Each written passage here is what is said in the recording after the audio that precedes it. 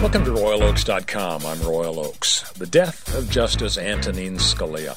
I'll give you my take on who he was and the idea of replacing him, the controversy that's going to swirl around that, and finally the impact of his death on a lot of high-profile cases pending before the U.S. Supreme Court. So who was Justice Scalia? Well, his background, of course, was 1986, nominated by Ronald Reagan, so almost 30 years on the High Court. He was the first Italian-American Supreme Court justice, had 9 kids with his wife of many years. Remarkable career, graduated with honors from Harvard Law School, law professor at 31, and then he was a Nixon administration lawyer, appointed by Ronald Reagan to the federal appellate bench and then to the High Court. As for his style, everybody knows he was a lightning rod. It was something about the intensity that he brought to the job, the provocative language he would use, whether he was in the minority or the majority. He hit some really angry dissents. He just grabbed your attention and guaranteed strong reactions, whether they were negative or positive. His opinions could be slashing and sarcastic and cutting and caustic.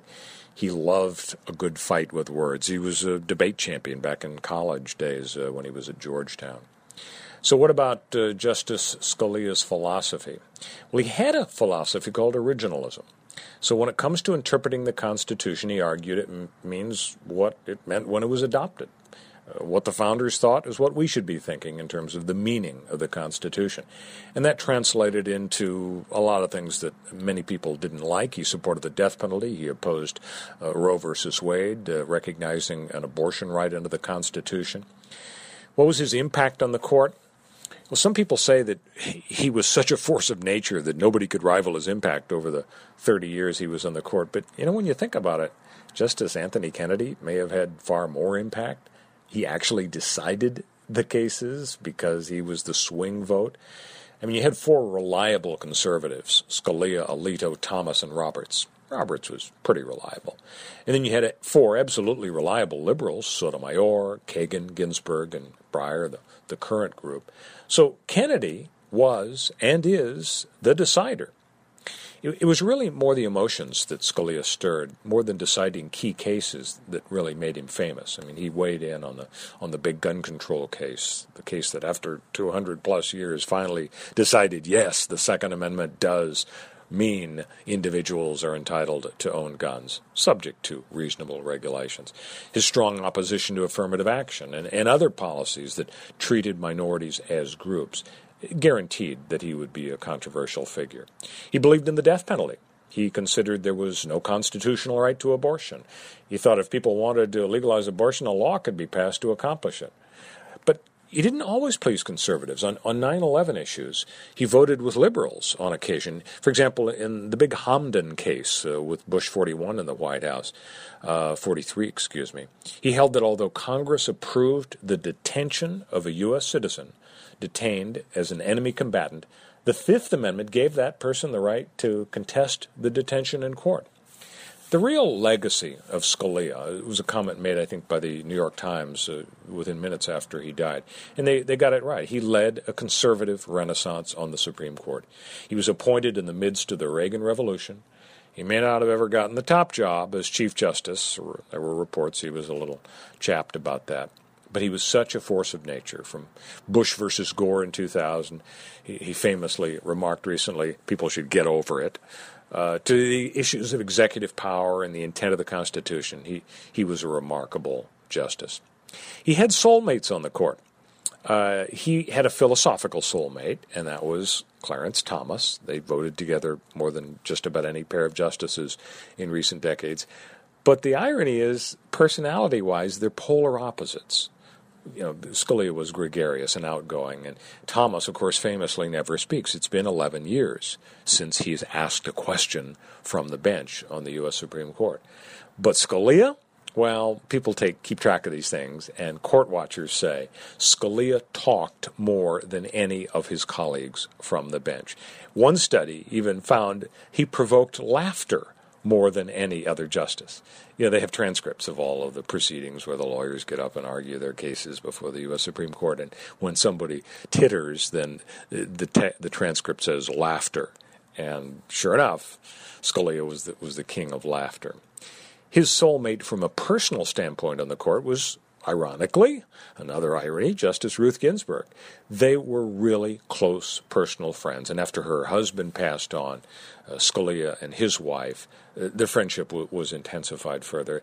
And it's fascinating that that was possible because they absolutely were like cats and dogs, oil and water, when it comes to judicial philosophy and votes on key cases year after year that both of them felt really intensely about. Can you imagine that kind of relationship, them being soulmates, in any other political context? I mean, in the legislative branch, it's a duel to the death. It's balls to the wall partisanship. But that's not the way it was with Scalia. It's interesting that he kind of symbolized this new litmus test era that we have now in the U.S. Supreme Court. Now, he got in really easily, 98-0. I would say that qualifies as easy. But in recent years, as we know, it's all about the litmus test. The presidents deny it, but I don't think they're telling us the truth. Republicans, Democrats, you know that they sit down with these people that they nominate, and whether they come out and get an absolute promise or not, and they vet these people. If an abortion is a big issue for the president, or gun control rights or immigration, you know that they're only appointing true believers. And how different that is from the past. I mean, when you look a few decades back in American political/judicial history, you didn't have this litmus test deal. Think about Earl Warren, Chief Justice of the U.S. Supreme Court, appointed by Republican President Dwight Eisenhower in the early 1950s. Now, Eisenhower wasn't the most conservative guy on the planet, but he was a right-winger. And he said later on it was the dumbest thing he ever did in his life to appoint Earl Warren as Chief Justice, because we know Warren ended up presiding over one of the most liberal eras of Supreme Court justice in our history. And it wasn't just Warren. Move forward a little bit. Richard Nixon's president. He goes through a real nightmare trying to pick a guy, picked Clement Hainsworth and Harold Carswell, and they both had skeletons in their closet. So then he had to go with a third choice, and he ended up, okay, we'll go with Harry Blackmun. He'll be okay. Guy from Minnesota. Well, Blackmun ended up being a reliable liberal vote for the U.S. Supreme Court, and he wrote Roe versus Wade. Not exactly what Richard Nixon had in mind. You move forward to Bush 41, and he listens to his pal Sununu from New Hampshire. Next thing you know, David Souter on the U.S. Supreme Court. A Republican president, George Bush, appoints him. Souter has become, he's gone now from the court, one of the most reliable votes for the liberal wing over the last several decades. And, of course, he also weighed in on a few extraneous issues, and one that caught my attention due to my interest in cameras in the courtroom. Souter hated the idea of cameras in the courtroom, and his famous comment was, "There will be a camera in the U.S. Supreme Court over my dead body." So the litmus test era is here, and Justice Scalia kind of ushered it in. Okay, will the president be allowed to replace Justice Scalia? Isn't it interesting that so quickly after the announcement of the death, I mean, there was very little time to mourn and moan and groan over the loss of this great man. It was immediate. The speculation started. Will the president be allowed to replace him? With 11 months left in the president's term, one would think. Initially, one's reaction is, well, yeah, that's what presidents do. And maybe it's because the South Carolina presidential Republican debate was scheduled for that very evening that everyone learned of Scalia's death. And you knew that the Republican debaters would be focusing on this issue. But for whatever reason, instantly the nation's political antenna went up, and the debate began, should the president be allowed to replace him?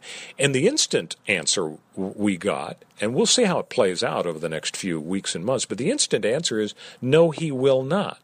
Even though it would mean 11 months of less than full strength on the court, a lot of 4-4 decisions, kissing your sister, the Republicans run the Senate, and they are not going to allow this president to replace this Supreme Court justice, this lion of the conservative movement, who Ronald Reagan was able to put on the court and dramatically influence the direction of the country for 3 decades. The Republicans are not about to allow the president to replace Justice Scalia. I mean, they're going to take some heat for allegedly interfering with the normal order of things. But let's face it, we are living in such a contentious and partisan time, it is impossible to believe the Republicans will pass on this opportunity to push the decision on replacing Scalia into the term of the new president. I mean, with the flurry of 5-4 decisions in recent years and all the talk about how critical the Supreme Court makeup is to our life, whether it's abortion or immigration or whatever, it would be perceived as a colossal breach of faith and political malpractice to let Obama shift the balance of power in this way. I mean, you think decades back about the cry, who lost China, right? The Republicans claimed, who's to blame for losing China? It was all about FDR giving it away at Yalta and Truman and Potsdam and all that. Well, Republicans are going to be talking for decades about who lost Scalia's seat if the Republican Senate somehow allows the president to outmaneuver them and get a progressive replacement for Scalia. The Republican mantra is going to be, and it'll probably start at the Republican South Carolina debate, the mantra will be, let the people decide. Let the people pick a president who will then select Scalia's replacement. Do not let the man who trampled on the separation of powers by usurping the legislative branch's function, do not let him control yet another branch of government by replacing Scalia. It's funny, presidential campaigns can be very reactive. Remember when the jihadist couple killed 14 people with gunfire in San Bernardino a few months ago? The campaign pivoted to terrorism instantly. And the candidates who were perceived as strong on terror, they got a big boost. So now look for the candidates to hammer on the importance of the philosophical bent of the Supreme Court, whether the issue is guns or abortion or immigration. Republicans will argue that if it takes a 2016-long filibuster to make sure the next president replaces Scalia, then so be it. And you know that Bernie and Hillary are going to look at it from their perspective. They're going to reach out to their constituency and they're going to say to women, there's a war on women here. The key factor in who wins this war on women is who's on the Supreme Court. So both sides will try to get their folks to line up. If you go back into political history, it can be difficult to get a Supreme Court justice confirmed in the last year of your term. Lyndon Johnson, in 1968, which was the last full year he was president, he tried to get Abe Fortas in as Chief Justice, and it was blocked by a Republican filibuster. So look for a very bruising fight coming up. If he does get a chance, and of course he'll be nominating some people, who might he nominate? Well, it's funny, in the past, the Attorney General in an administration, who is a prestigious figure, sometimes is on the short list for the Supreme Court. I don't think Eric Holder, former Attorney General in the Obama administration, is really going to be on that short list. He was such a lightning rod himself. I think he was the only Attorney General in our nation's history who was found in contempt of Congress. He's probably not going to be on the list. Now, what happens is the conventional wisdom is you go to the Court of Appeals in the federal appellate system and you pick somebody who is really young and really smart and has a great track record, and you get them through the Congress. That seems to be the pattern over the last many years. The thing is, from Obama's standpoint, it would have to be a moderate, somebody who has a huge reputation for competence and integrity. How else could he somehow hope to get the Republican-controlled Senate? And, of course, by definition, then they control the Judiciary Committee as well as all the other committees. But if he does that, if he appoints somebody who's right down the middle, basically he's wasting an ideological vote. So the fight is going to be really ugly. So what does it mean in terms of the pending cases? There are 4 or 5 really huge cases pending before the U.S. Supreme Court. And basically, whatever the lower court decided is probably going to end up being the decision, because you're going to get a bunch of unsatisfying kiss your sister 4-4 votes. What's pending? Well, the public sector union power ruling. We saw an oral argument recently that suggested the Supreme Court was about to eviscerate the power of public sector unions to force members to pay for political activity. Maybe not with a 4-4 deal. Abortion. Does Texas have the right to impose restrictions on where abortions may be performed? That's a hot-button case pending before this Supreme Court. No Scalia. Affirmative action. once again, Texas is where it's at. Their affirmative action program is again in the crosshairs. How significant may race be as a factor in college admissions? We heard Justice Sandra Day O'Connor say several years ago, sort of grudgingly voting for affirmative action, saying, we may not need this. I hope we don't need this in 20 years, but right now we do need it. This Supreme Court may decide whether we are done with affirmative action. The one-person, one-vote decision, another Texas case that could, why does everything come out of Texas these days? That could shift the balance of power. The question is, when you're counting up people in legislative areas, districts, you don't gerrymander. You have it used to be one man, one vote. Now it's one person, one vote. When you're counting the persons to be equal in number in each district, do you count eligible voters only, or do you count every human being in the district, including a bunch of folks who are not eligible voters, illegals, and so on? That's a huge fight. Could shift the balance of power toward the Republicans in many areas of the country. That's up for grabs as well, but without Scalia's vote. And finally, may religious votes refuse to participate in Obamacare. The Hobby Lobby kind of thing where the Catholic orders are saying, we don't want our name on a plan, a health plan that says you can get a morning after pill. You're telling us, it's okay because we don't have to pay for it. You're going to raise tax dollars. Federal government will pay for it. No, our name is associated with it. We don't want it as an option for our people. That's on the docket for the Supreme Court as well. So a lot of question marks. A bunch of 4-4 decisions in the next months. Few months of bruising national debate over Scalia's replacement.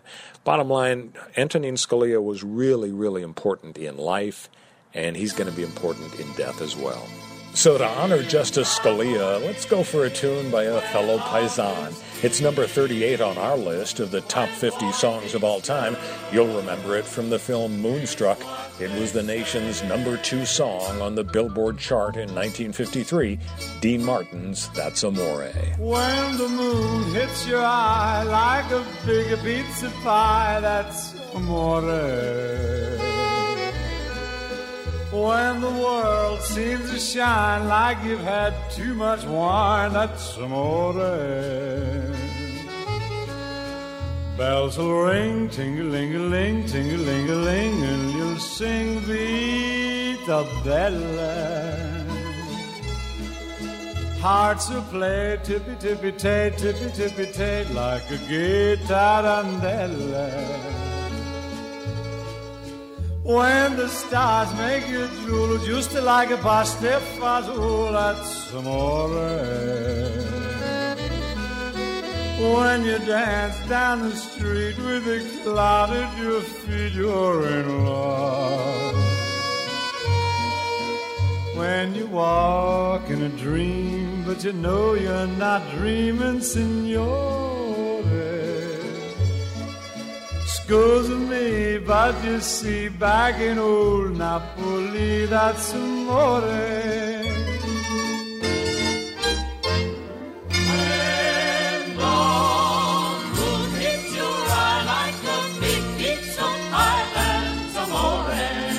That's amore. When the world seems to shine like you've had too much wine, that's amore. That's amore. Bells will ring, ting-a-ling-a-ling, ting-a-ling-a-ling, And you'll sing Vita Bella. Vita Bella, Vita Bella. Hearts will play, Tippy-tippy-tay, tippy-tippy-tay, like a gay tarantella. lucky fella. When the stars make it blue, just like pasta fazool, that's amore. That's amore. When you dance down the street with the cloud at your feet, you're in love.